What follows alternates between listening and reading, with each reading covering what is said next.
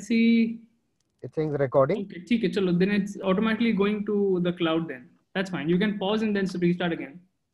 Okay, so I don't have to press. That you've given. I pray for Jobin Asher as well, as he preaches to us, as he takes us through the Trinity and how the Holy Spirit plays an important role in our life as well, Lord Jesus. Help us to listen and absorb all that you have to say through Jobin, Lord.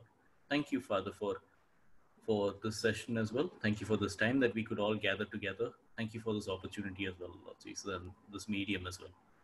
Praise you and I thank you, Lord Jesus. I commit Jobin Asher into your hands. Praise you and I thank you. In your most precious name, I ask and tell. Amen.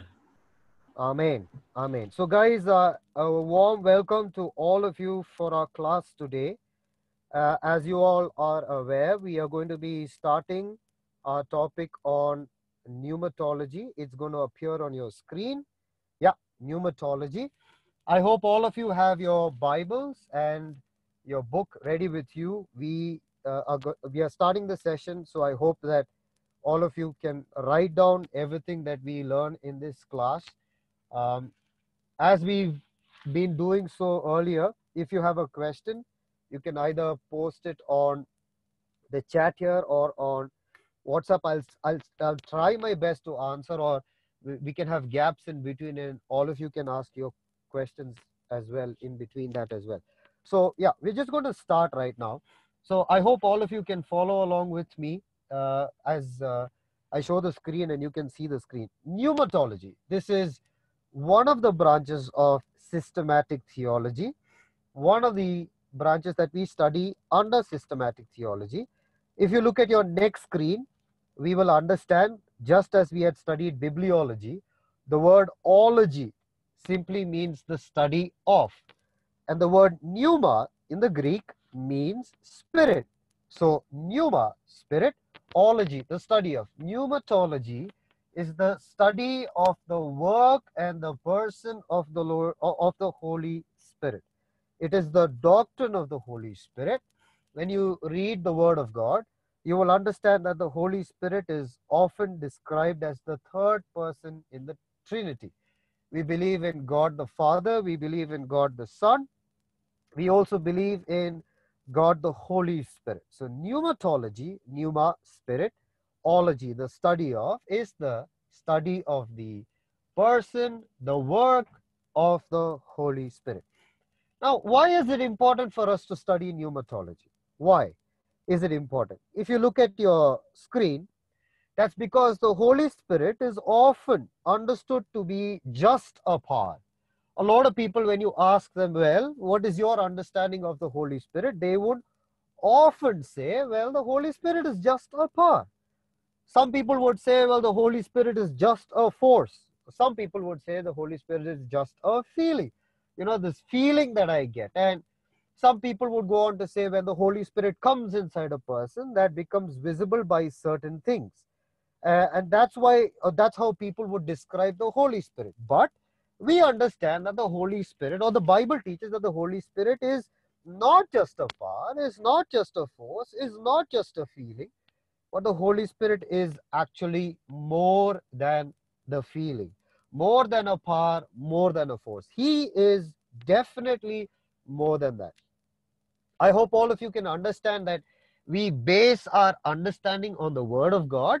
We base our ideologies, our understanding on the basis of the Word of God. And the Word of God teaches us various aspects of the Holy Spirit. Yes, the scriptures does describe the Holy Spirit as a power, as a force, as a feeling also, yeah, but it's more than that. And that's what we are going to study in this discussion. Okay, the Holy Spirit is just more than all of these things. Now, I want to highlight two important aspects when we begin our study of the Holy Spirit. Two important aspects of the Holy Spirit. If you look at your screen, you will find out that the slide has moved on to discussing two important aspects. Now, these are not the only two aspects regarding the Holy Spirit, but because of the lack of time, we're going to look at two important aspects. Now, these two important aspects are also equally very important. Two important aspects of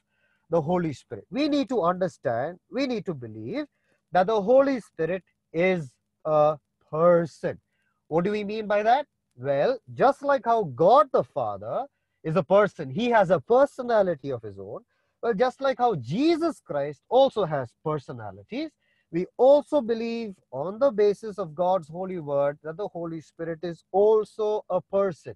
Why do we say that the Holy Spirit is a person? Well, there are portions in the Bible that describes the Holy Spirit to have personalities, different kind of personalities. And that's why we say that the Holy Spirit is not just a force, but he is in fact a person because of the personalities. There are so many personalities, but let me just highlight three important personalities. Number one, when you look through the scriptures, we believe and understand that the Holy Spirit in many portions expresses emotions, has emotions, and therefore expresses emotions. Therefore, because the Holy Spirit expresses emotions, we believe that the Holy Spirit has a personality. He is a person. Okay, not a person in the sense of can be touched and can be seen with our eyes, because he's of course a spirit, but he has personalities. And one of the personalities is that he has emotions. The spirit has emotions. One verse that I just want to bring to your attention is the book of Ephesians chapter 4 and verse 30. I'm not looking at the complete verse, but just to give us an idea, because we look at the verse completely a little later. It says, and do not grieve the Holy Spirit of God. That means it is possible for a believer to grieve, to make the Holy Spirit sad, to make the Holy Spirit unhappy. And these are emotions, and emotions is connected to a personality. And therefore, if the Holy Spirit can be grieved, that means the Holy Spirit has emotions. And if the Holy Spirit has emotions, well, it's very clear from scripture that the Holy Spirit has a personality. Do not grieve.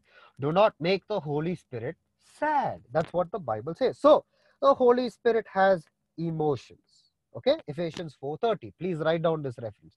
Number two, we also believe not only in the fact that the Holy Spirit has emotions, but we believe that the Holy Spirit is an intelligent being. He is intelligent. He is not someone who merely follows everything that the Father tells him. No, the Holy Spirit is able to think for himself. He has intelligence. He can reason. He can make decisions on his own. The Holy Spirit is able to make decisions and therefore is intelligent. For example, look at Romans chapter 8 and verses 27. It's a verse that's there on your screen. You don't have to turn to, you can write it down.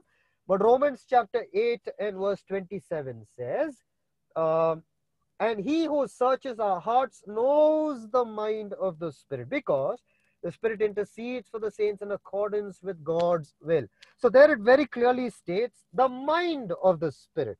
That means the Spirit has a mind. The Spirit has intelligence. Like I said, what this verse simply explains is that the Holy Spirit is able to reason, is able to make decisions.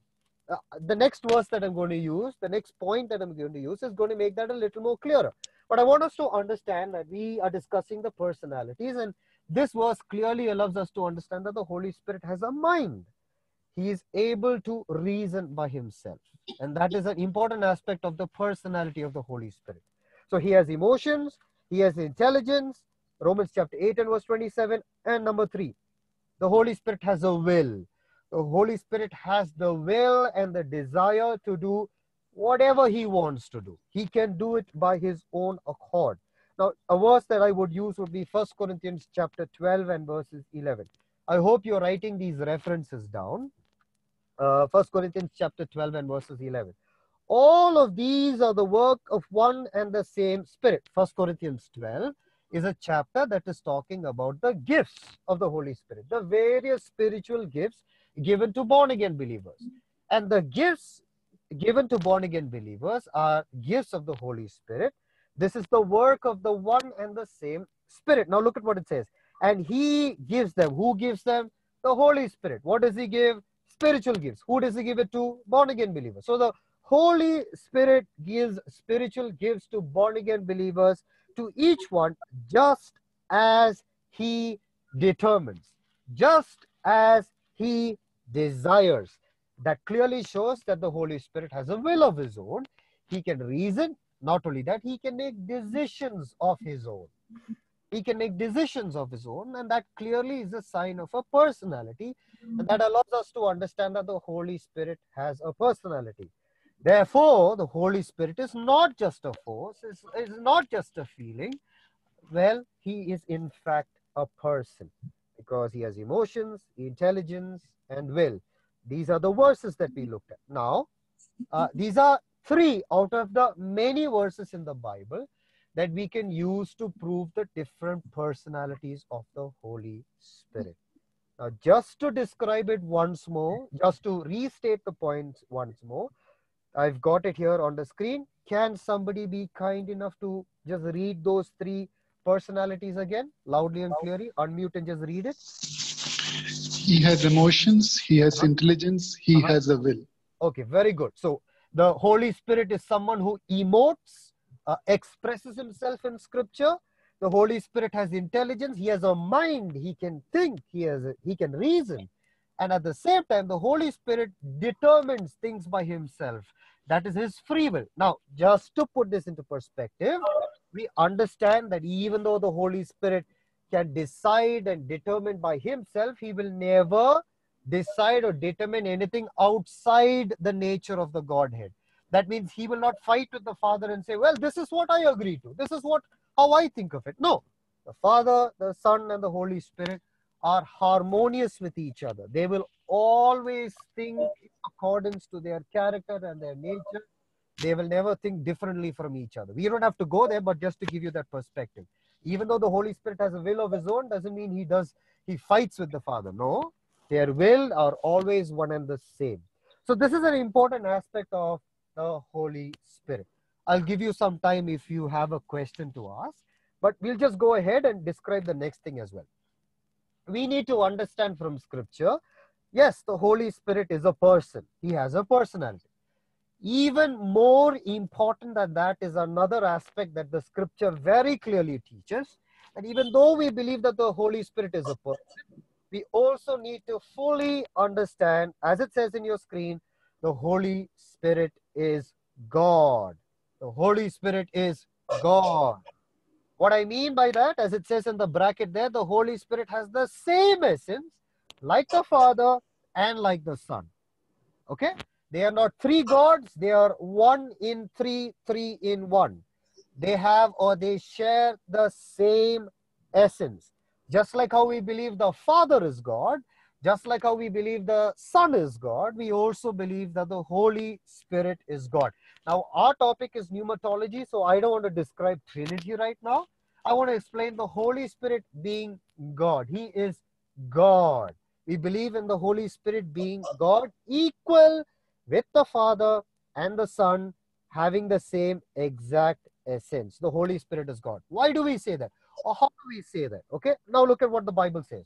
The Bible very clearly teaches that there are names, titles given to the Spirit to show that the Spirit is God. There are verses that appear in the Bible, in scriptures, that allows us to understand that there is the title of the Godhood, the title of divinity given to the Holy Spirit as well. I'll give you an example. Write the reference down. 1 Corinthians chapter 6 and verses 11. I hope all of you are able to see the screen. I hope you're all able to follow through. Some of you, if you have just joined us, welcome. We are continuing our study in the book of pneumatology. 1 Corinthians chapter 6 and verses 11. You were justified in the name of the Lord Jesus Christ and by the Spirit of God. And by the Spirit of God. It's talking about the Holy Spirit also being divine. He is also God. And the Spirit of our God. God who is the Holy Spirit. That's what the verse simply means. So there are names and titles in the Bible, references I would like to add, that allows us to understand that the Holy Spirit is also divine in nature by his name and by his titles. Number 2, not only his names and titles, There are the actions of the Holy Spirit we see in scriptures that allows us to understand that these are only actions that can be done by God, by a divine nature, someone of divine nature. And many a times the Holy Spirit shows these actions that can only be done by a divine nature. For example, if you look at Acts chapter 5 and verses 3 and 4, probably one of the most important words we would use to talk about the Spirit being God. Okay, probably the most important verse. Acts chapter 5 is talking about Ananias and Sapphira. Ananias and Sapphira sold their property, had a lump sum amount. They decided to keep that a portion of that money aside, and they brought the remaining to the apostles. Was there anything wrong in them keeping that portion of money aside? No. The problem was that when the disciples asked, "Is this all that you got?" they told a lie. Now look at the word of God. It's very clear. I've not put the entire reference. I've put portion of verse 3 and verse 4. The disciple Peter looks at Ananias and Sapphira and he says, "You have lied to the Holy Spirit." And look at verse 4 and the last part. "You have not lied to men, but you have lied to God." Look at that verse. In the same context, when Peter talks about the Holy Spirit, he says, "You have not lied to the, you have lied in fact to the Holy Spirit." And I want you to understand that lying to the Holy Spirit is very dangerous because the Holy Spirit is God. You have not lied to men, but to God. Well, what does it mean that the Holy Spirit is God? The Holy Spirit is able to convict and understand the condition of the heart of man. Not only that, it was the Holy Spirit, God, who struck them down, and Ananias and Sapphira fell to the ground dead. That was the act of the Spirit.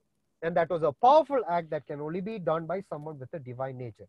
So therefore, because they lied to the Holy Spirit, who contextually in Acts chapter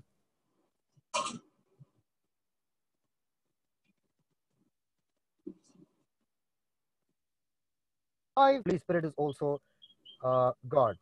Can you guys hear me? Jobin, you got cut off a little bit before. Okay, can you hear me now? Yeah. Am I clear? Yeah, now it's clear. Guys, can someone else also just say, just to make sure? Yes, yes, we can Yes, hear it's you. clear.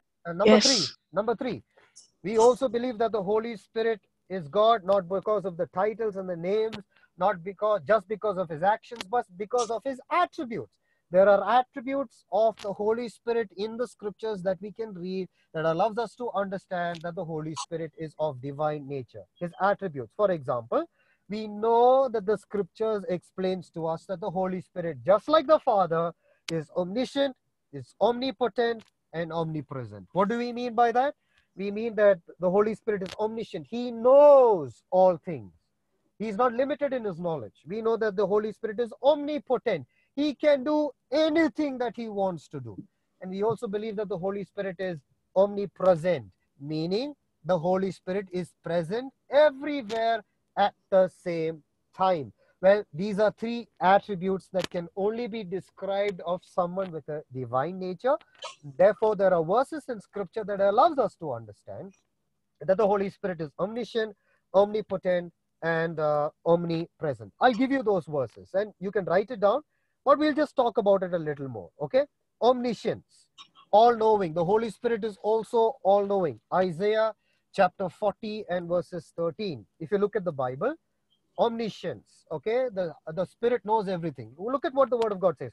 Who has understood the mind of the Lord? Now, in the original Hebrew language, the word Lord is in reference to the Holy Spirit.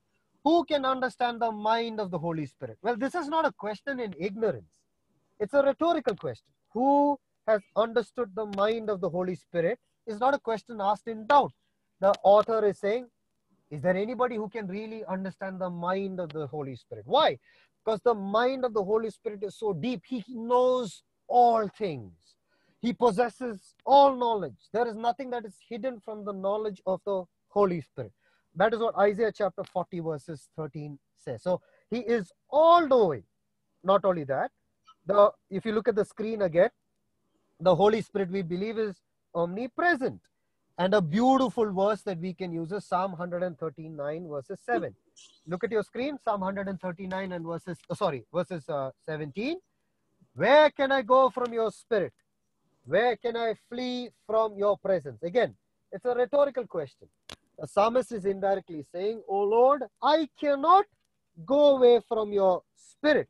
Means I cannot run away from your presence. Wherever I go, you are there. I hope you remember.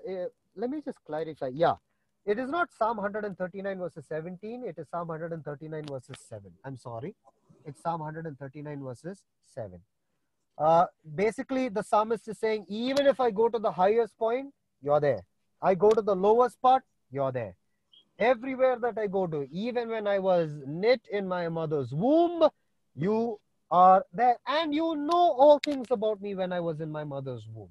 So the Spirit is all-knowing and the Spirit is omnipresent. He is present everywhere. Number 3, the Spirit is omnipotent. He can do all things.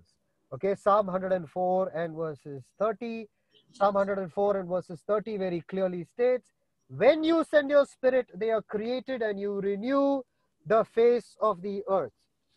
Okay, we are going to look at this verse a little more clearly a little later, but I want us to understand, as it is clear from the book of Genesis and this verse, that the Holy Spirit was present in creation and the Spirit was hovering over the face of the earth. Or when the Spirit is sent, the earth is created and the Spirit renews the face of the earth.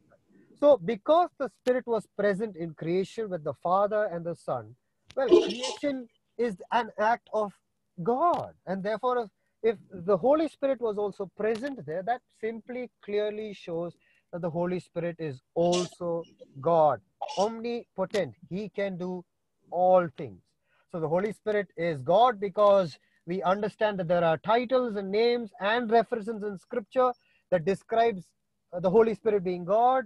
Not only that, we understand that the Holy Spirit is God because of his actions. There are things that the Holy Spirit does that can only be done by someone of the divine nature. And number 3, the Holy Spirit is God because he has attributes of God. He is omnipotent, omnipresent, and omniscient. He can do everything. He knows all things and he is everywhere. Now, putting all of these things together, you look at the slide, we believe in these 2 important aspects of the Holy Spirit, that the Holy Spirit is a person. He has a personality. He has emotions. He is intelligent. He has a will. The Holy Spirit is at the same time also God. He has a name. He has names and titles and references in Scripture that point out to that. He has actions that point out a divine nature, and he also has attributes that allows us to understand that he knows all things, he can do all things, and he is present everywhere at the same time. Before we go ahead, I want to give you guys a few seconds to go through. If you have a question based on whatever we discussed now, or you want me to explain something, you can ask right now.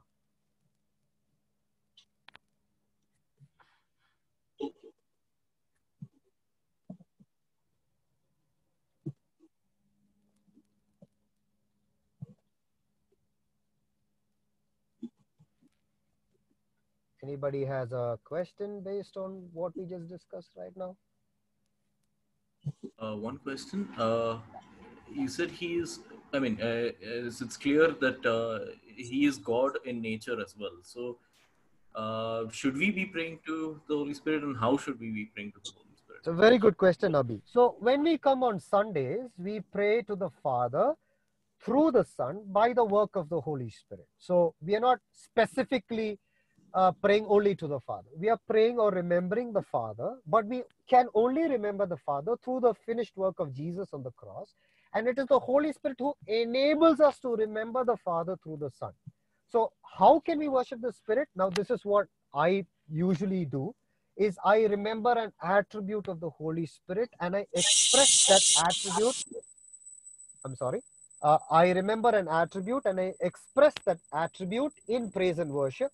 And that's how I remember and I praise and worship the Holy Spirit. To give you an example, we looked at one attribute here that the Holy Spirit knows all things. We saw that from Psalm 139. So what I would do when I praise, I would praise that attribute of the Holy Spirit. Oh Lord, oh God, I thank you that you know all things.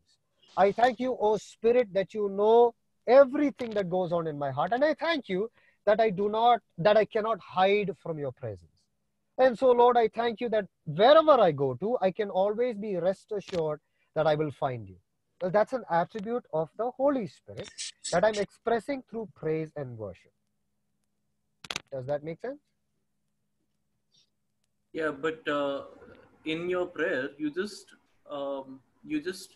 praised the Lord, not the Holy Spirit in specific, correct? Correct. You're right. You're right. What I said was you can take specific attributes of the Holy Spirit, and then you can use those attributes, or let me put it in this way. When we regularly or daily read the Bible, we are supposed to search scripture about what the scripture teaches us about the Father, the Son, and the Holy Spirit. Imagine if today when you read this portion today spoke about a special action, attribute, a special observation about the Spirit, you can use that to praise the Holy Spirit. Right? Can you do that? I mean, could you do that? Yeah. Like, okay, just to give you another example, just to help you out. You know, the YouVersion app, there is a verse of the day that appears in the there is this YouVersion app, and that has a verse of the day. Every day is a different verse.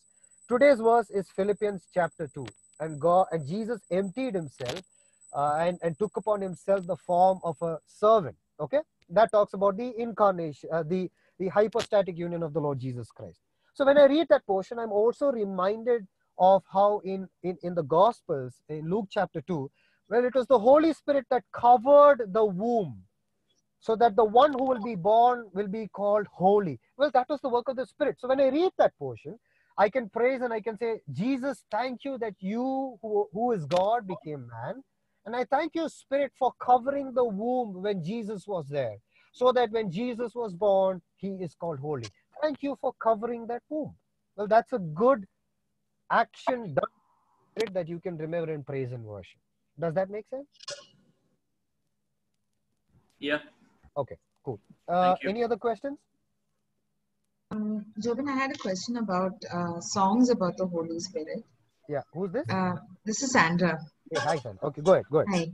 Yeah. So a lot of people have differing views on whether we should be singing to him or not, because many of the songs talk about, Holy Spirit, come, stay with us, be with us. And, I don't know where I stand on that. Okay. And I don't know what should be my stand on that. Okay. That's a good question, Sandra. So now, like I said, the Bible does not specifically say worship the Father alone. The Bible does not specifically say worship the Son alone. Mm-hmm. And it's the same thing with the Spirit. But the Bible clearly states worship the Father through the Son by the work of the Holy Spirit. Okay, that's what the Bible says. So that means how I would describe it is give equal praise and worship to the Father, equal praise and worship to the Son, equal praise and worship to the Holy Spirit. You can say 3 sentences in your praise and worship, one attributing the Father, one talking about the Son, and one talking about the Spirit. So that would be a good practice. Now, it's not that if you forget to make a statement about the Spirit that the Holy Spirit is going to get up. No, not like that. When you're praising the Father, you praise the Son. But it's, good to remind what the Spirit does for you daily. Holy Spirit, thank you for convicting me of the sin of pride that I had today. Thank you for doing that, because that's the work of the Spirit. Now, in regards to songs, you're right. Now, we should be careful singing the songs that might teach the wrong works of the Holy Spirit. For example, when it says, oh Lord, oh Spirit, come fill. Well, that would not go against Scripture, because the Scripture does teach about about the filling of the Spirit, which should happen on a regular daily basis. But now suppose if there's a song that says, oh Spirit, come and indwell in us. Well, that's a wrong concept, because the Spirit permanently indwells in a person. So you don't need to keep asking for the indwelling of the Spirit. I mean, does that make sense? Yeah. So you're saying that we do ask the Spirit to fill us every day. Yes. So that's not doctrinally wrong or theologically wrong. That's not doctrinally wrong. Okay. But to say, indwell in me, all Spirit, well, the Bible already says, we're going to look at that. We're going to look at that. The Bible clearly says, indwell in me, O Lord. Well, the Spirit already indwells in me. So those could be songs that you could avoid. So if there are songs that talks about the attributes of the Spirit, see how those attributes are described in the Bible, and then if those attributes don't go against the Word of God, well, then does that make sense? Yeah, that does. Okay, so I'll just give you one more example. So now, just like I said, the YouVersion Bible, the verse of the day, today's verse is about how Jesus emptied himself. So the first song that came to my mind is, you laid aside your majesty. Right? We often sing that song. You laid aside your majesty, gave up everything for me. But Jesus never laid aside his majesty. Jesus can't lay aside his majesty. It's not a cloth for him to put it aside. His majesty was covered by the human nature. So I would be careful when I sing that song, even though the songwriter means well. Well, I want to be careful there. You laid aside your majesty, gave up everything for me. Jesus did not give up everything. Rather, he put on. So even though those songs mean well, I would like to be more careful. Like I don't think if you sing that song, fire and brimstone is going to strike you down, because Jesus understands the intention, but just to be careful. Well, I hope that made sense. Yes, it did. Okay. Thank Anybody you. else? Anybody else? One more question, Jovana. Yeah. Could you point out what is the difference between filling of the Spirit and versus indwelling? I'm a little confused on the two of them. So that I will be actually explaining in the class tomorrow. Sure, okay. I will be talking about that tomorrow. Just to give you a quick answer in a nutshell, when you accept the Lord Jesus Christ, the Holy Spirit indwells in you permanently. But every single day, you have to be filled with the Spirit. So those are two different concepts. One is talking about when you accept the Lord Jesus Christ and how the Spirit takes a permanent residence in you. And the other is talking about being filled with the Spirit, in the sense asking the Spirit's power to fill you, the Spirit's conviction to be there continuously. Those are concepts that explained differently in the epistles, which we will be looking at, God willing, the next class. Is that fine? Yeah, thank you. Okay, cool. Anybody else? Maybe one more question before we move ahead. Okay, cool. Thank you for being such good students. So the two important aspects of the Holy Spirit is a person and the Holy Spirit is God. We need to understand these two important aspects. Now, if you look at your screen, when you read the Bible is divided into the Old Testament and the New Testament. It is very clear and evident that the Holy Spirit's work in the Old Testament is very different from the Holy Spirit's work in the New Testament. It is not one and the same. Why do we say that? Because of the verses that appear in the Old Testament and the New Testament. You can see a clear difference in the work of the Holy Spirit in the Old versus the work of the Holy Spirit in the New. I'm going to talk about this in detail. So let's just go through these verses, try to understand these concepts, and if you have a question, you can ask, okay? The work of the Holy Spirit is very different in the Old Testament. The work of the Holy Spirit is different in the New Testament. Now, it would always be better to first look at the verses in the New Testament to understand the clear difference of the work of the Holy Spirit in the Old Testament. When you read the New Testament verse, you will clearly understand that there is a difference. But let's just look at some of the aspects of the work of the Holy Spirit in the Old Testament. I want you to understand the work of the Holy Spirit is very different in the Old versus the work of the Holy Spirit in the New Testament. It's not one and the same. It's very different. So we're going to look at that. What was the work of the Holy Spirit in the Old Testament? I want us to understand that the work of the Holy Spirit in the Old Testament can be seen in certain aspects. Number one, please write this down. We see that the Holy Spirit was evidently seen in the work of creation. The Holy Spirit was seen evidently. The work of the Holy Spirit is evidently seen in the work of creation. Genesis chapter 1, verses 1 and 2. In the beginning, God created the heavens and the earth. Genesis chapter 1 and verses 2. Now the earth was formless and empty. Darkness was over the surface of the deep, and the Spirit of God was hovering over the waters. The Spirit of God was hovering over the waters.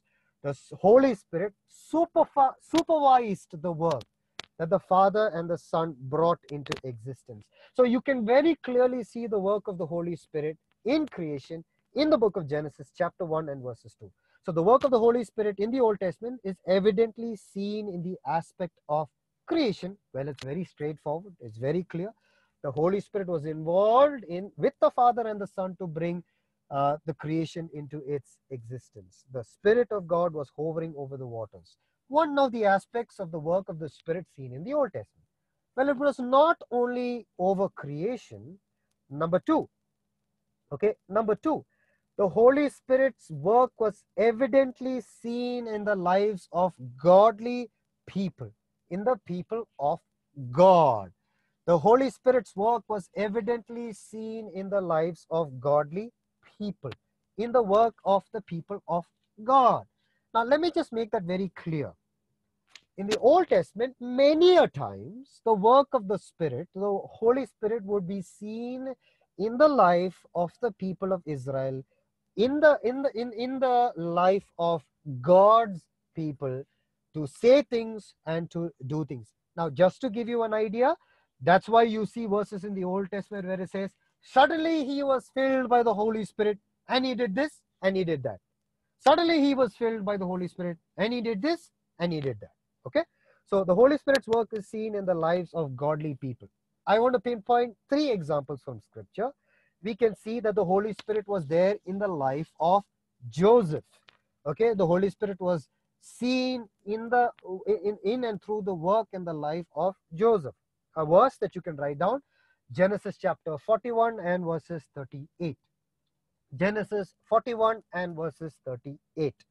So Pharaoh asked them, can we find anyone like this man, one in whom is the Spirit of God? Can we find anyone like this man in whom is the Spirit of God? In whom is the Holy Spirit? Now, obviously, Pharaoh is not giving a class to the people about pneumatology, but I believe that the Holy Spirit is testifying in front of everybody, and the Holy Spirit is using this occasion and the words of Pharaoh to let people know that whatever Joseph said, the interpretation of the dreams, exactly to the point, well, it is not a human quality. It is by the Spirit of God. Hey man, look at this guy. This guy said exactly what I dreamed, to the point, and he gave me the meaning. And this is the work of the Spirit or the Holy Spirit. So therefore, we see that the Holy Spirit came in Joseph to do that particular task and to say something specifically to somebody, okay, in the life of Joseph. Keep your questions in your mind. We will answer those questions, but I want you to also listen carefully to what I'm saying. Not only in the life of Joseph, number 2, in the life of Joshua. That's what the Bible teaches. In the life of, or through the life of Joshua.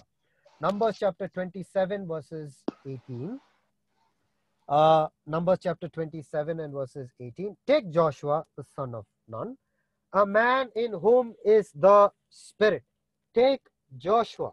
Okay, and why should you take Joshua? Well, we can see a lot of things that he says. We can see a lot of things that he does, decisions that he makes, and we understand that he has the Spirit or the work of the Holy Spirit. Now, look at that verse contextually. The Lord is speaking to Moses, and the Lord is attributing the work of the Holy Spirit in and through the life of Joshua. In and through the life of Joshua. Take him because he is somebody who speaks and does things by the work of the Holy Spirit. Not only in the life of Joseph, not only in the life of Joshua, or another example would be the life of Daniel. You see a lot of similarities between Daniel and Joseph, because Daniel and Joseph went through a lot of similar situations that caused people to look at them and say, this is not an ordinary work, this is the work of the Spirit. Okay, now look at in the life of Daniel, Daniel chapter 5 and verses 11. Daniel chapter 5 and verses 11, it very clearly states, there is a man in your kingdom. There is a man in your kingdom who has the Spirit of the holy gods in him. Okay, there is a man in your kingdom. These are the words of the queen. Now, please don't misunderstand. The queen is not saying that Daniel has so many spirits in him. Neither is the queen talking about brandy, whiskey, and those kind of spirits. No. I want you to understand that the pagan people living at that time did not attend the class that we are attending. So therefore, they don't have any idea of pneumatology. So according to their understanding, they are describing this. But we can understand because we have a better revelation. So she looked at Daniel. Again, Daniel describes the dream to the point, explains what the vision is about, what is going to happen. And the queen looks at Daniel and says, man, there is this guy in your kingdom in whom is the Spirit, in whom is the Holy Spirit. We understand that she is talking about the Spirit, even though she does not understand it, because at that time, well, the revelation of God was not completely clear. It was in stages. So we understand when she says the Spirit of the holy gods, she's not talking about many gods, but that is her language and her understanding. But we understand that it is the work of the Spirit in Daniel to say all that Daniel could say in front of everybody else. So the work of the Spirit in the Old Testament is seen in creation. The work of the Holy Spirit is seen specifically in the life of the people of God to do certain things, to say certain things, to show certain actions, to let people know that these are not ordinary actions but extraordinary actions, and therefore there is some power, external power to it. And that is what or how we see the work of the Holy Spirit in the Old Testament. Okay, therefore when you read the Old Testament, and now I want you to listen very carefully to the next point, because I don't want you to misunderstand. Sorry. I don't want you to misunderstand. Therefore, when you look at the entire Old Testament, you will find out that the work of the Holy Spirit was limited. When I say that the work of the Holy Spirit was limited, not in regards to the ability. I'm not saying that the Holy Spirit could not do certain things in the Old Testament. No, I'll say that again. I'm not saying that the Holy Spirit could not do certain things in the Old Testament, because we just studied the Holy Spirit is omnipotent. He can do everything. What I'm trying to say was that the Holy Spirit worked in regards to a time period. He would come upon a person for a particular period, make that person say, do spectacular things, and then he would leave the person and he would go. He would come upon a certain group of people, they would prophesy, they would do certain things, and then he would go. It was limited. The work of the Holy Spirit in the Old Testament was limited. I know all of you are thinking right now, why? I'm going to answer that. So I want you guys to be a little patient. But I just want you to hear me out, okay? The work of the Holy Spirit was limited. In regards not to his ability, but in regards to a time frame. The Holy Spirit was limited. He would come, he would do certain things, and then he would go. Okay, so he was limited in his works. Number two, the Holy Spirit was not permanent, as we will see and study in the New Testament. The Holy Spirit's work was not permanent. That's why I said sometimes you see the Spirit coming, sometimes you see the Spirit doing certain things, sometimes you see the Spirit after doing that work, the Holy Spirit goes. Just to give you an example, we don't have time to go through all the verses.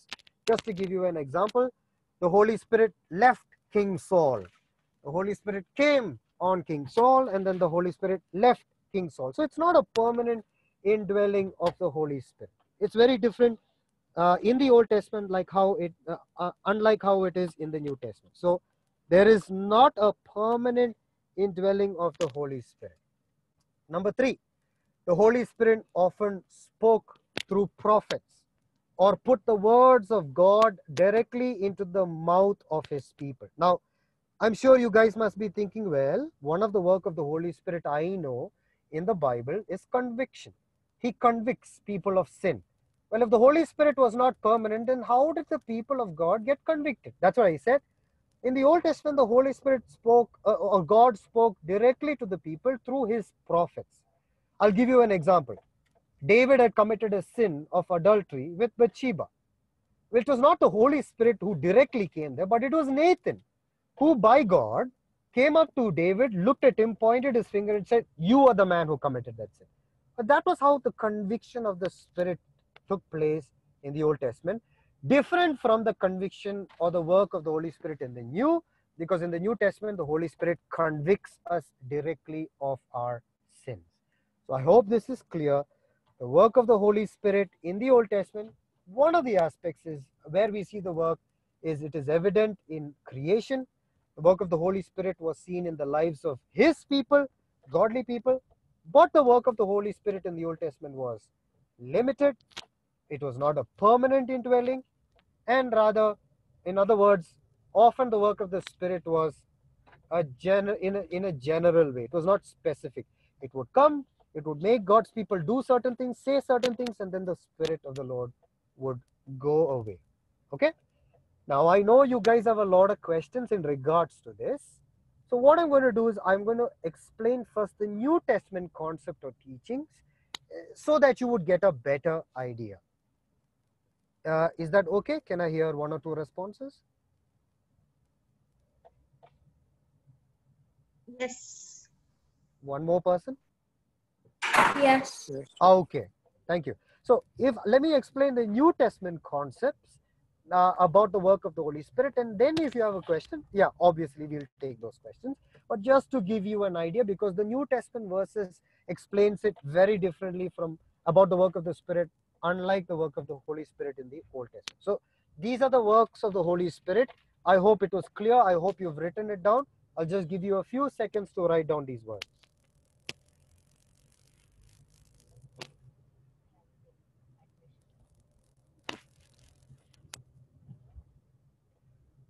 Okay, so let's just go ahead now.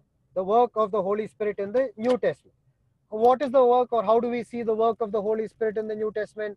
Or what do we see about how the New Testament describes the Holy Spirit? What are the most important verses I want us to think about, concentrate, understand is John's Gospel chapter 14 and verses 16.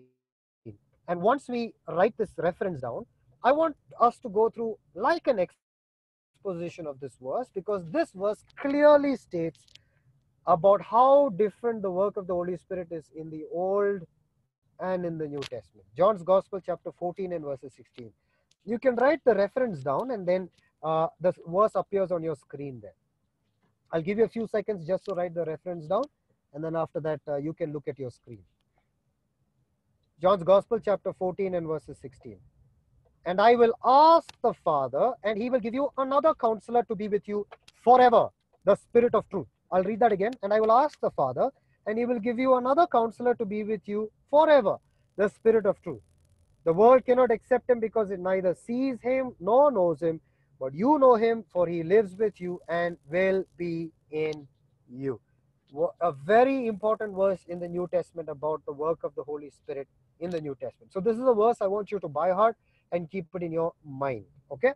Now, Jesus's words to the disciples, Jesus's words, therefore, indirectly to all the world, to all the born-again believers. Look at how He describes about the Holy Spirit. I want you to look at certain aspects. Okay? We're going to describe this verse now, line by line, word by word, and look at the work of the Spirit. Okay? First of all, Jesus says, and I will ask the Father, and He will give you. Well, it is not talking about something that has already happened, but rather He's talking about a future event. Now, that very clearly states a difference in the presence and the work of the Spirit in the Old Testament. Well, if the Holy Spirit was there permanently in the Old Testament, permanently, then why does Jesus have to say, I will give you? Why does He have to talk about a future event? Well, that's because the Holy Spirit was not evidently present there in the Old Testament, but now He says, I will give you a future event. Now, we know that this is historically talking about Acts chapter 2, the day of Pentecost. On the day of Pentecost, the Holy Spirit comes into the world like how He's never come before.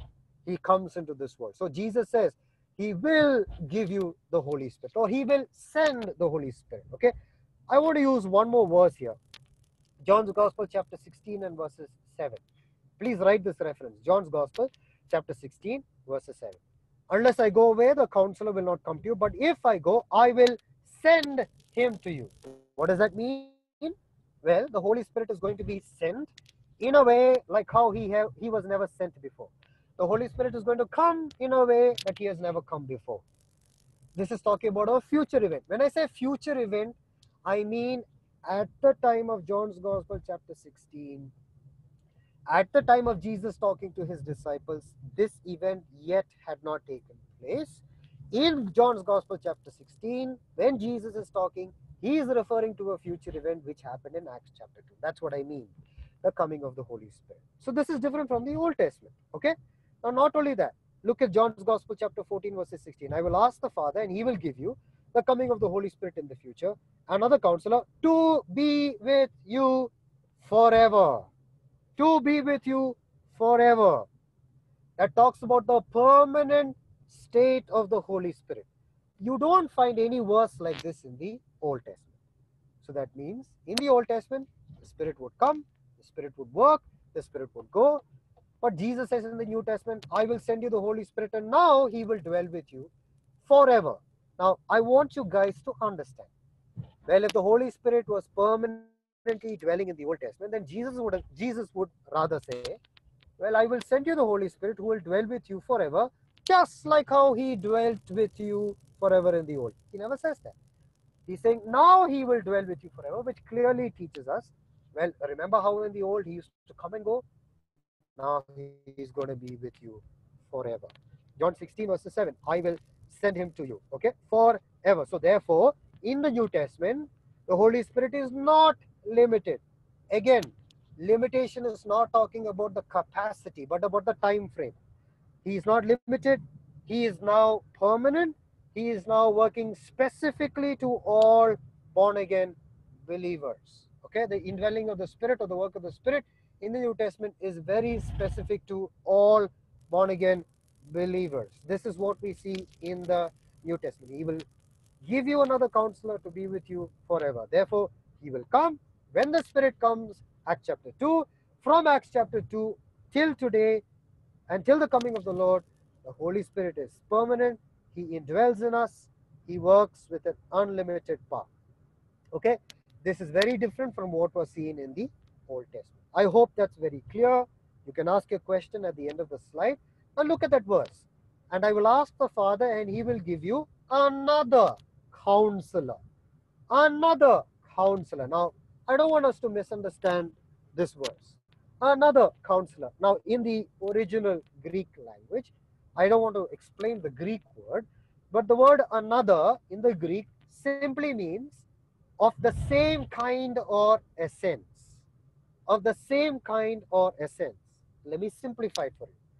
And I, Jesus Christ, will ask the Father.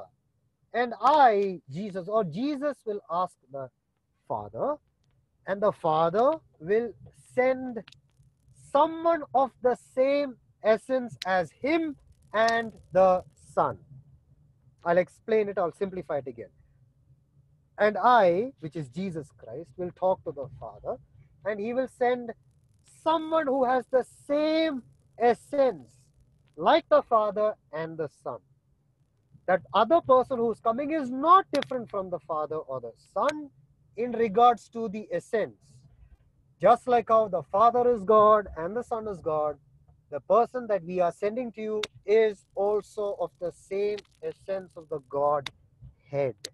That's what Jesus is saying. That's what the word another actually means. Now, I know a casual reading of the verse might make us misunderstand, but now that you know this truth, you'll be able to enjoy the verse a little more beautifully, and also when you explain it to people. Another means someone of the same kind or essence. Therefore, we believe from the verse that the Holy Spirit shares the same essence of the Godhead with the Father and the Son. Jesus is saying he will ask the Father to give you another, meaning someone of the same essence as the Father and the Son. Another person will be sent to you. Who is the person that is going to come? The Holy Spirit. Acts chapter 2. Jesus is talking about Acts chapter 2 to the disciples. But this Holy Spirit is described here as a counselor. I will send you someone of the same essence, the Spirit, and this Holy Spirit will become a counselor. What is the meaning of the word counselor? It's there on your screen. The counselor is someone who pleads a cause or presents a case before a court. That is who the counselor is. The counselor will plead a cause or present a case before a court. And that is going to be the work of the Holy Spirit. The same idea of the counselor pleading a cause or presenting a case is seen in John's Gospel, chapter 16 and verses 7. Let me just explain this to give us a simpler idea.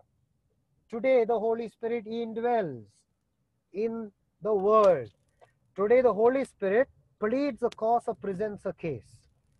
The Holy Spirit convicts an unbeliever of their sin, and the Holy Spirit encourages that unbeliever, hey, would you like to enter into a relationship with the Lord Jesus Christ? The Holy Spirit, who already lives inside a believer, talks to a believer every single day and says, hey, do you think you should be committing that sin? Would you like to confess that sin and grow in your relationship with the Lord Jesus Christ? That's the work of the Holy Spirit today. That is something that the Holy Spirit does on a regular basis. Now, the Holy Spirit is called as the counselor. The Holy Spirit is called as the Spirit of truth. John's Gospel, chapter 14 and verses 16. The last part of that verse is called, describes the Holy Spirit as the Spirit of truth. He is the Spirit of truth. What does that mean? When it says that the Holy Spirit is the Spirit of truth, he speaks the truth and shows the Lord Jesus to the whole world. He shows the Lord Jesus to the whole world. It is the Spirit's work today to show the world that Jesus is the only way, Jesus is the only truth, and Jesus is the only life. This is the work of the Holy Spirit in the New Testament, which is very different from how the Holy Spirit worked in the Old Testament. We did study a lot of concepts here. I'm just going to give you some time to read. And if you have any question to ask based on what we spoke right now, you can ask me those questions.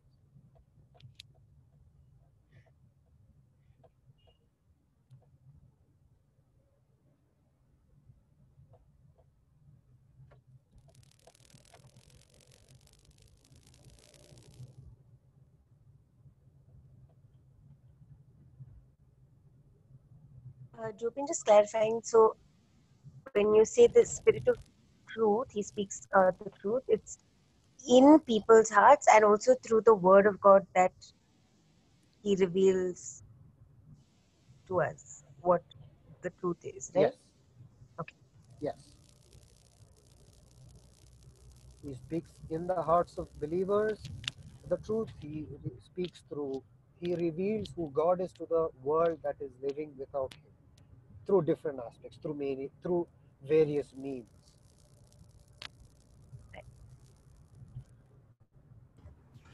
Jobin, Yeah. in the Old Testament, you had mentioned that the indwelling was not permanent, correct? Yes. Yes. That is indwelling, or that is filling up of the Holy Spirit? So I mean, indwelling is Clarify. not. Yeah, where you're right in asking that. So you don't see the indwelling, you don't see the filling also. These are New Testament concepts. These are not Old Testament concepts. Which So one is the? Sorry, mean, the filling up is the New Testament, or the indwelling is the New Testament? indwelling and filling are concepts that are seen in the New Testament. It's not there in the Old Testament. Okay, all right. Yeah. So that's why I was saying the Spirit would come, the Spirit would do certain things through the person, in the person, say something, and the Spirit would go.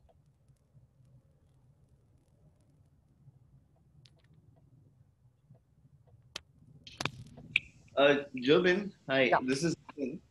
Sorry? No, it's Nitin. I was just saying it's Yeah, Nitin. yeah. Yes, Doctor. So you said the Holy Spirit in the Old Testament was not indwelling as it is now in believers, correct? Yes, yes. Yeah. So was this from this beginning or till the time of Noah or something like that? I mean, no, I think it was throughout the Old Testament. The work of, Throughout the Old Testament. yeah, throughout Okay. the Old Testament. I Because mean, I was reading Genesis 6, Yeah. verse 3, and then it's mentioned, then the Lord said, my spirit shall not abide in man forever. okay. For for he is flesh, his days shall be 120 years. I was just Okay. wondering if this means that the Spirit was abiding in man till then. And Uh, then so in that verse, in that context, no, that's not the idea you get it. okay. Yeah.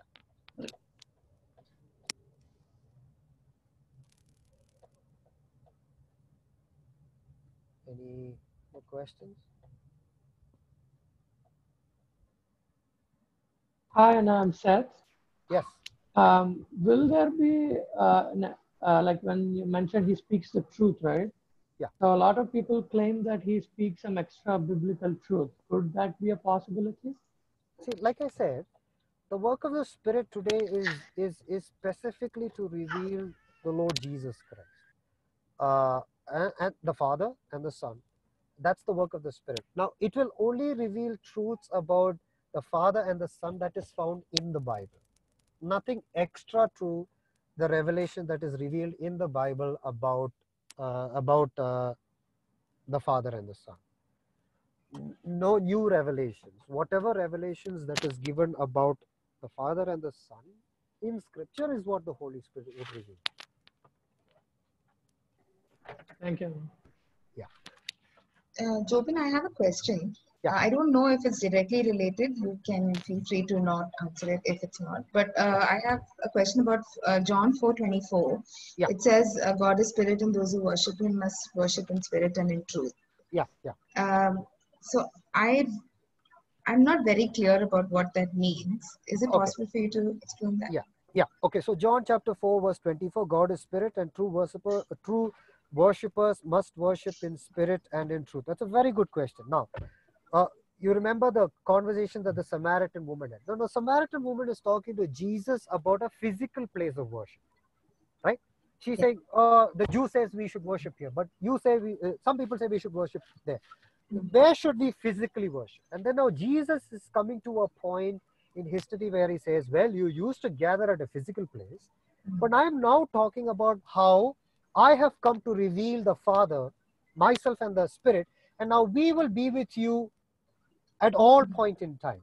So it's not a physical place anymore. It's talking about a spiritual relationship. So first you must enter the spiritual relationship with the Lord Jesus Christ, because God is spirit. He cannot be contained. So if you want to worship God, enter into a spiritual relationship, then you can worship him in spirit wherever you are seated. Because you have a spiritual relationship with God, you can worship him anywhere, anytime. Does that make sense? Okay. So in the context, Yeah. this is what he's referring. That's what he's saying. I mean, Okay. was that a little clear? Yes, it Okay, was more clear. now let me just take it one more step further.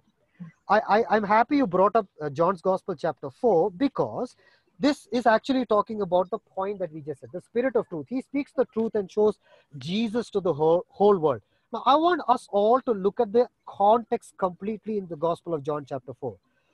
In John chapter 4, Jesus is saying, in order to enter into a spiritual relationship with the Father, you need to understand the truth revealed about Jesus that the Holy Spirit reveals. You need to understand how the Holy Spirit reveals the truth about Jesus. So what does that mean? John's Gospel chapter 1 verses 35.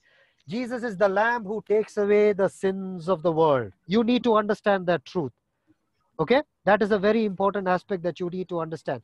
John's Gospel chapter 2, Jesus is saying, break this temple and in 3 days I will rise it again, because I am the temple of God. John's Gospel chapter 3, Jesus is saying, God so loved the world that he gave his only begotten Son. Whosoever believeth, I am the Son who came into this world. John's Gospel chapter 4, Jesus is telling the Samaritan woman, I am the water of life, so that if you drink of me, you will never thirst again. These are the truths revealed about Jesus in the first 4 chapters of the Gospel of John. If you don't understand these truths about Jesus, that he is the one who takes away the sin of the world, that he is the temple of the living God, that he was the Son sent by God the Father, you don't have a spiritual relationship with him. Does that make sense? Does that make you understand that?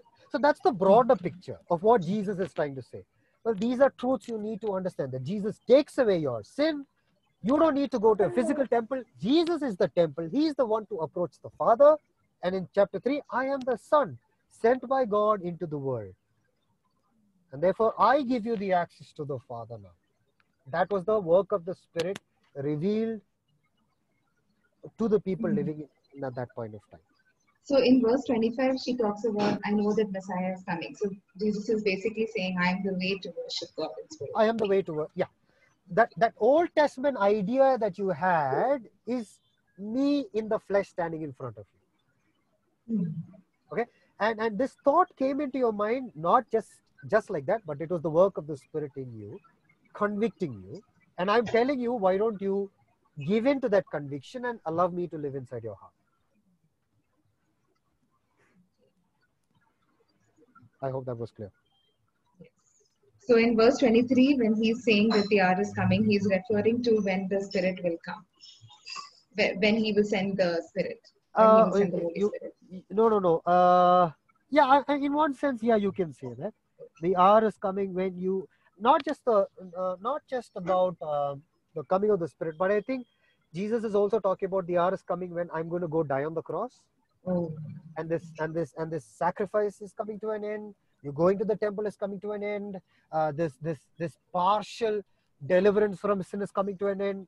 He's talking about all of that, which also definitely includes. You know, he's saying you had a good package. I'm coming to give you something better. The hour is coming to give you something better, and that is all going to be fulfilled when I die on the cross. Does that make sense? Yes. Okay. Thank you. Yep. Any more questions? Yes. Yeah.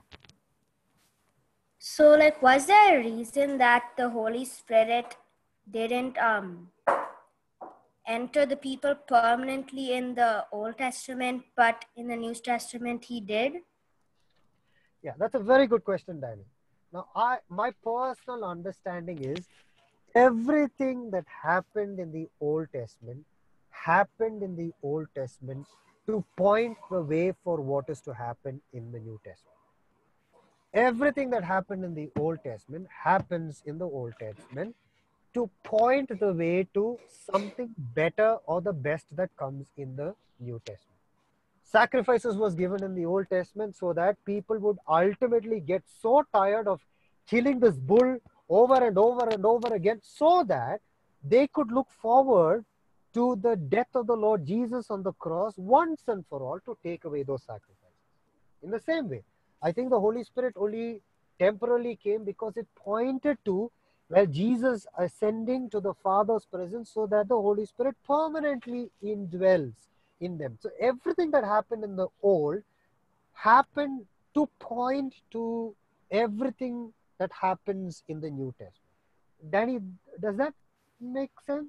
Yes. Yeah. So whenever you read the Old Testament, when you say, oh, why does this happen? Well, that happens because it's pointing you to something else in the new.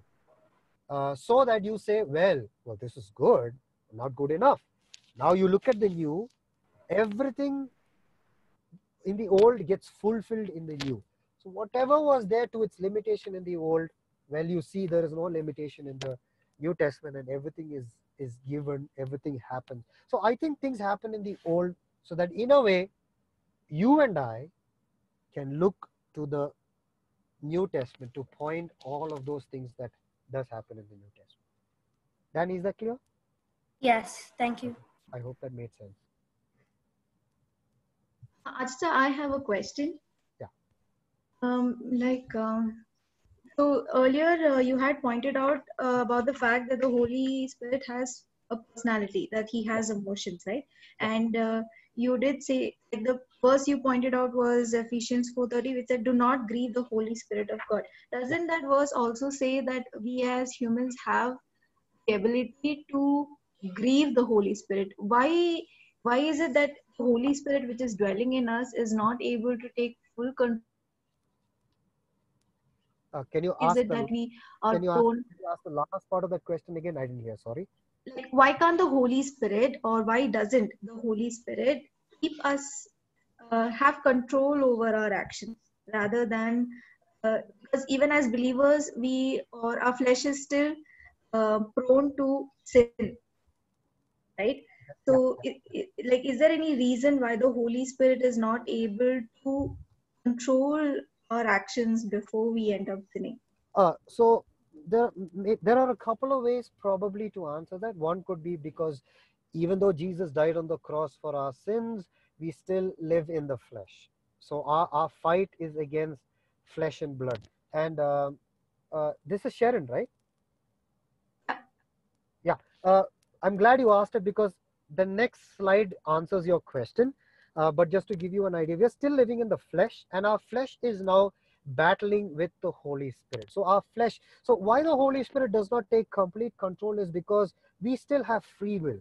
And God at any point in time never overrules our human free will. God allows us to still make decisions, still abide, still do things that we want to do, because he does not overrule our free will. If God wanted to overrule it, then God would have not given us free will. So because we have the free will, the Godhead, they don't overrule our human free will. They allow us to make our own decisions.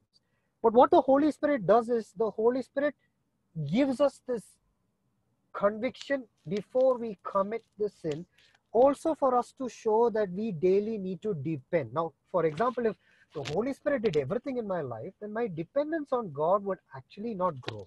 Why? Because the Holy Spirit does his job.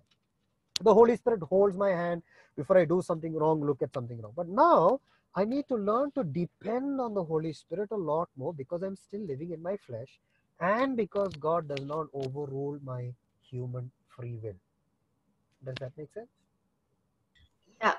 Then again, how do we differentiate between our conscious and the Holy Spirit at work? Is it the same? Is it different? I mean, it is different. The conscious will only tell you to do things that the conscience often tells you to do things that are wrong. And the Holy Spirit every time tells you, don't do the wrong thing. That's how you differentiate. So when you want to do something wrong, when you desire evil or sin, so that's your spirit, that's your flesh, that's your conscience talking. Because the book of Romans, chapter 6, 7, and 8, the things that I do not want to do, well, that's the things that I do not want to do, that's the only thing that I end up doing. That's your conscious and your flesh speaking. And that's very different from the work of the Spirit, because it's your spirit that says, don't do it, don't do it, don't do it. Okay, yeah, thanks. Any more? Maybe one more question. Jobinana, this is Murli. Can you hear me? Yes, of course. Not like all like a conscious, like a wisdom coming from the God. Okay. Yeah. But like sometimes Holy Spirit, they don't want to do that, but wisdom want to do that. So how will we differentiate the both things in my mind? Yeah. So like I said, no, just now I was just saying that, no, okay. Our own human wisdom, our flesh, often wants to do the wrong things. The Holy Spirit will never tell you to do the wrong thing. So when I want to do something wrong, I understand that that is my flesh who is at work right now. When I want to tell a lie, when I want to see something that I'm not supposed to see, when I want to get angry, when I want to dwell in my anger, I understand that that is the work of my flesh, my own wisdom. But the Holy Spirit constantly, continuously says, don't do it. Think of Jesus. Don't do it. You should have victory over this sin. Are you still struggling in this sin? Well, those are the voices of the work of the Holy Spirit. So whenever we have a desire to do wrong things, it can be our flesh or the temptation of the devil. How do you differentiate? Well, you understand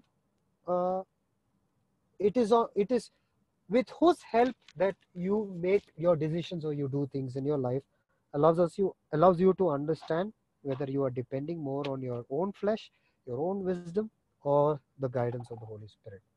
Murli, was that clear? Yeah, no, thanks. Okay. One last question.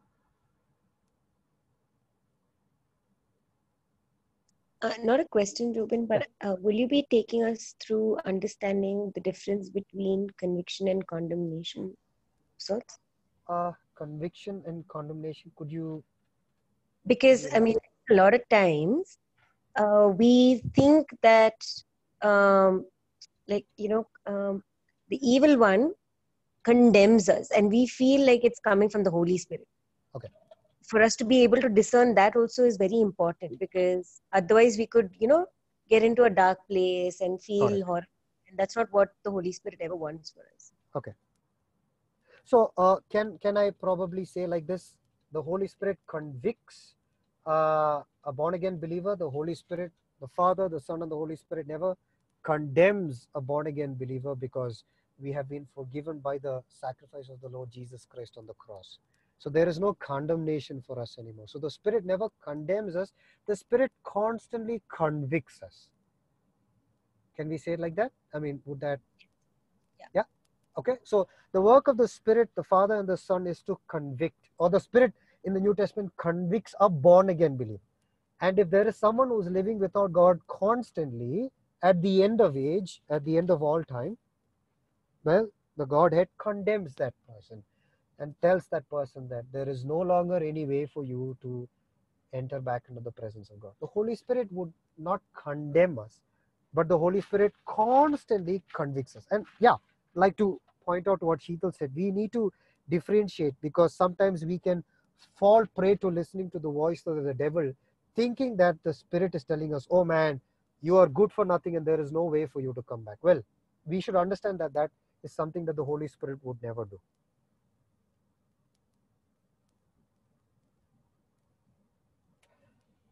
Okay, well, I hope it was clear. I hope all of us understood what is the work of the Spirit. I'm really sorry I could not look at the chat on my WhatsApp because I was using my phone. But if you have questions, you can WhatsApp me and I'll try to answer those questions or include it in the next session. But I hope all of you were clear. There was a clear distinction in the work of the Spirit in the Old and in the New. In the Old, it was not permanent. In the New, it is very permanent. Well, now that the work of the Spirit is permanent in the New, what does he do? We're going to look at it in the next session. So before we go ahead, I want us all to look at Romans chapter 8 and verses 2. This is also tying to the question that Sharon asked. Romans chapter 8 and verses 2. Romans chapter 8 and verses 2. Just look at your Bibles. Because through Christ Jesus, the law of the Spirit of life set me free from the law of sin and death. The law of the Spirit of life set me free from the law of sin and death. Now, if you look at the original Greek language, the word or the term Spirit of life is another word we can use for the Holy Spirit. The Holy Spirit is someone who gives life. The Holy Spirit here describes giving eternal life. That's why the Holy Spirit here is called as the Spirit of life. Now you look at the law of sin and the law of death.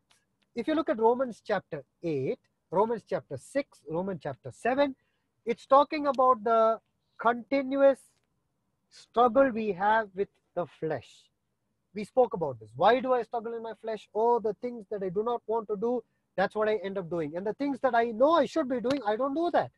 That's the constant indwelling of the flesh, the sinful nature. Now look at what Paul is doing.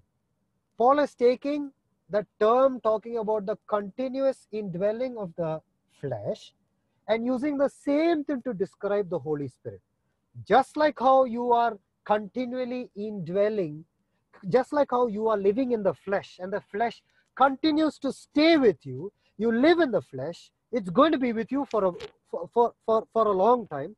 The Spirit also lives with you, indwells with you, stays with you in the same way. That's the ideology that Apostle Paul is bringing here.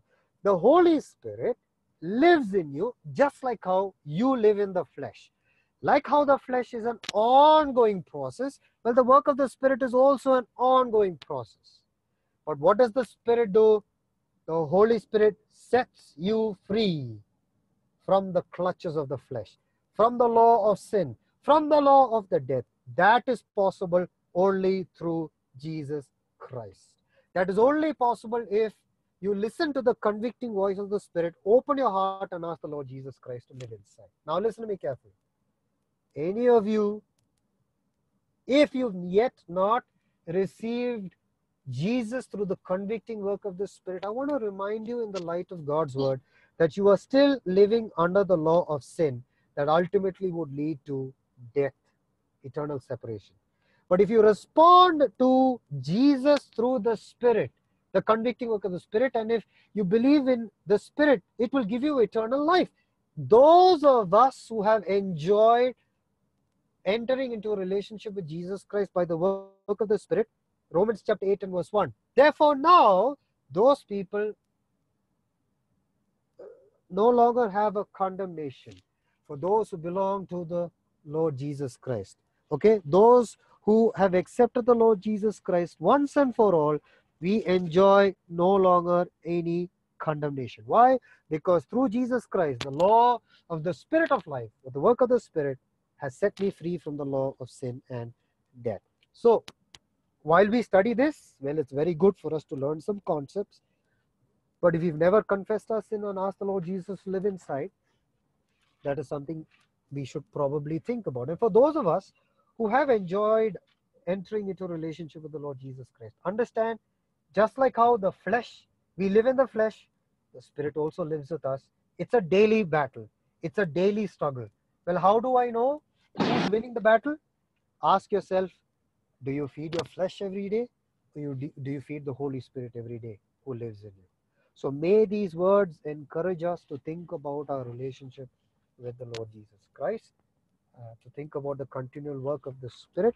I hope you guys enjoyed this class. I'm sorry if there was any disturbances. If you have any questions, you can WhatsApp me. Otherwise, God willing, there is a gap tomorrow, and then we meet the following day in the afternoon, and we will continue our study on the subject of pneumatology. God bless you. Have a wonderful remainder part of the day. Thank you, guys. Thank you so much, Jobin. Thank you, Jobin. Thanks, Jobin. Thank you, Jobin Thank uncle. you. Thank you, Jobin uncle. Thank you. Thanks, Jobin.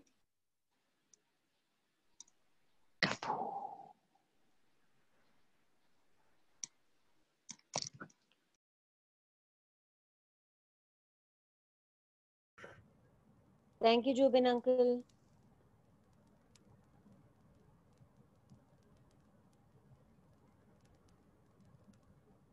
Jobin, I just call you uncle there. Yeah, I know. Okay, bye. See you.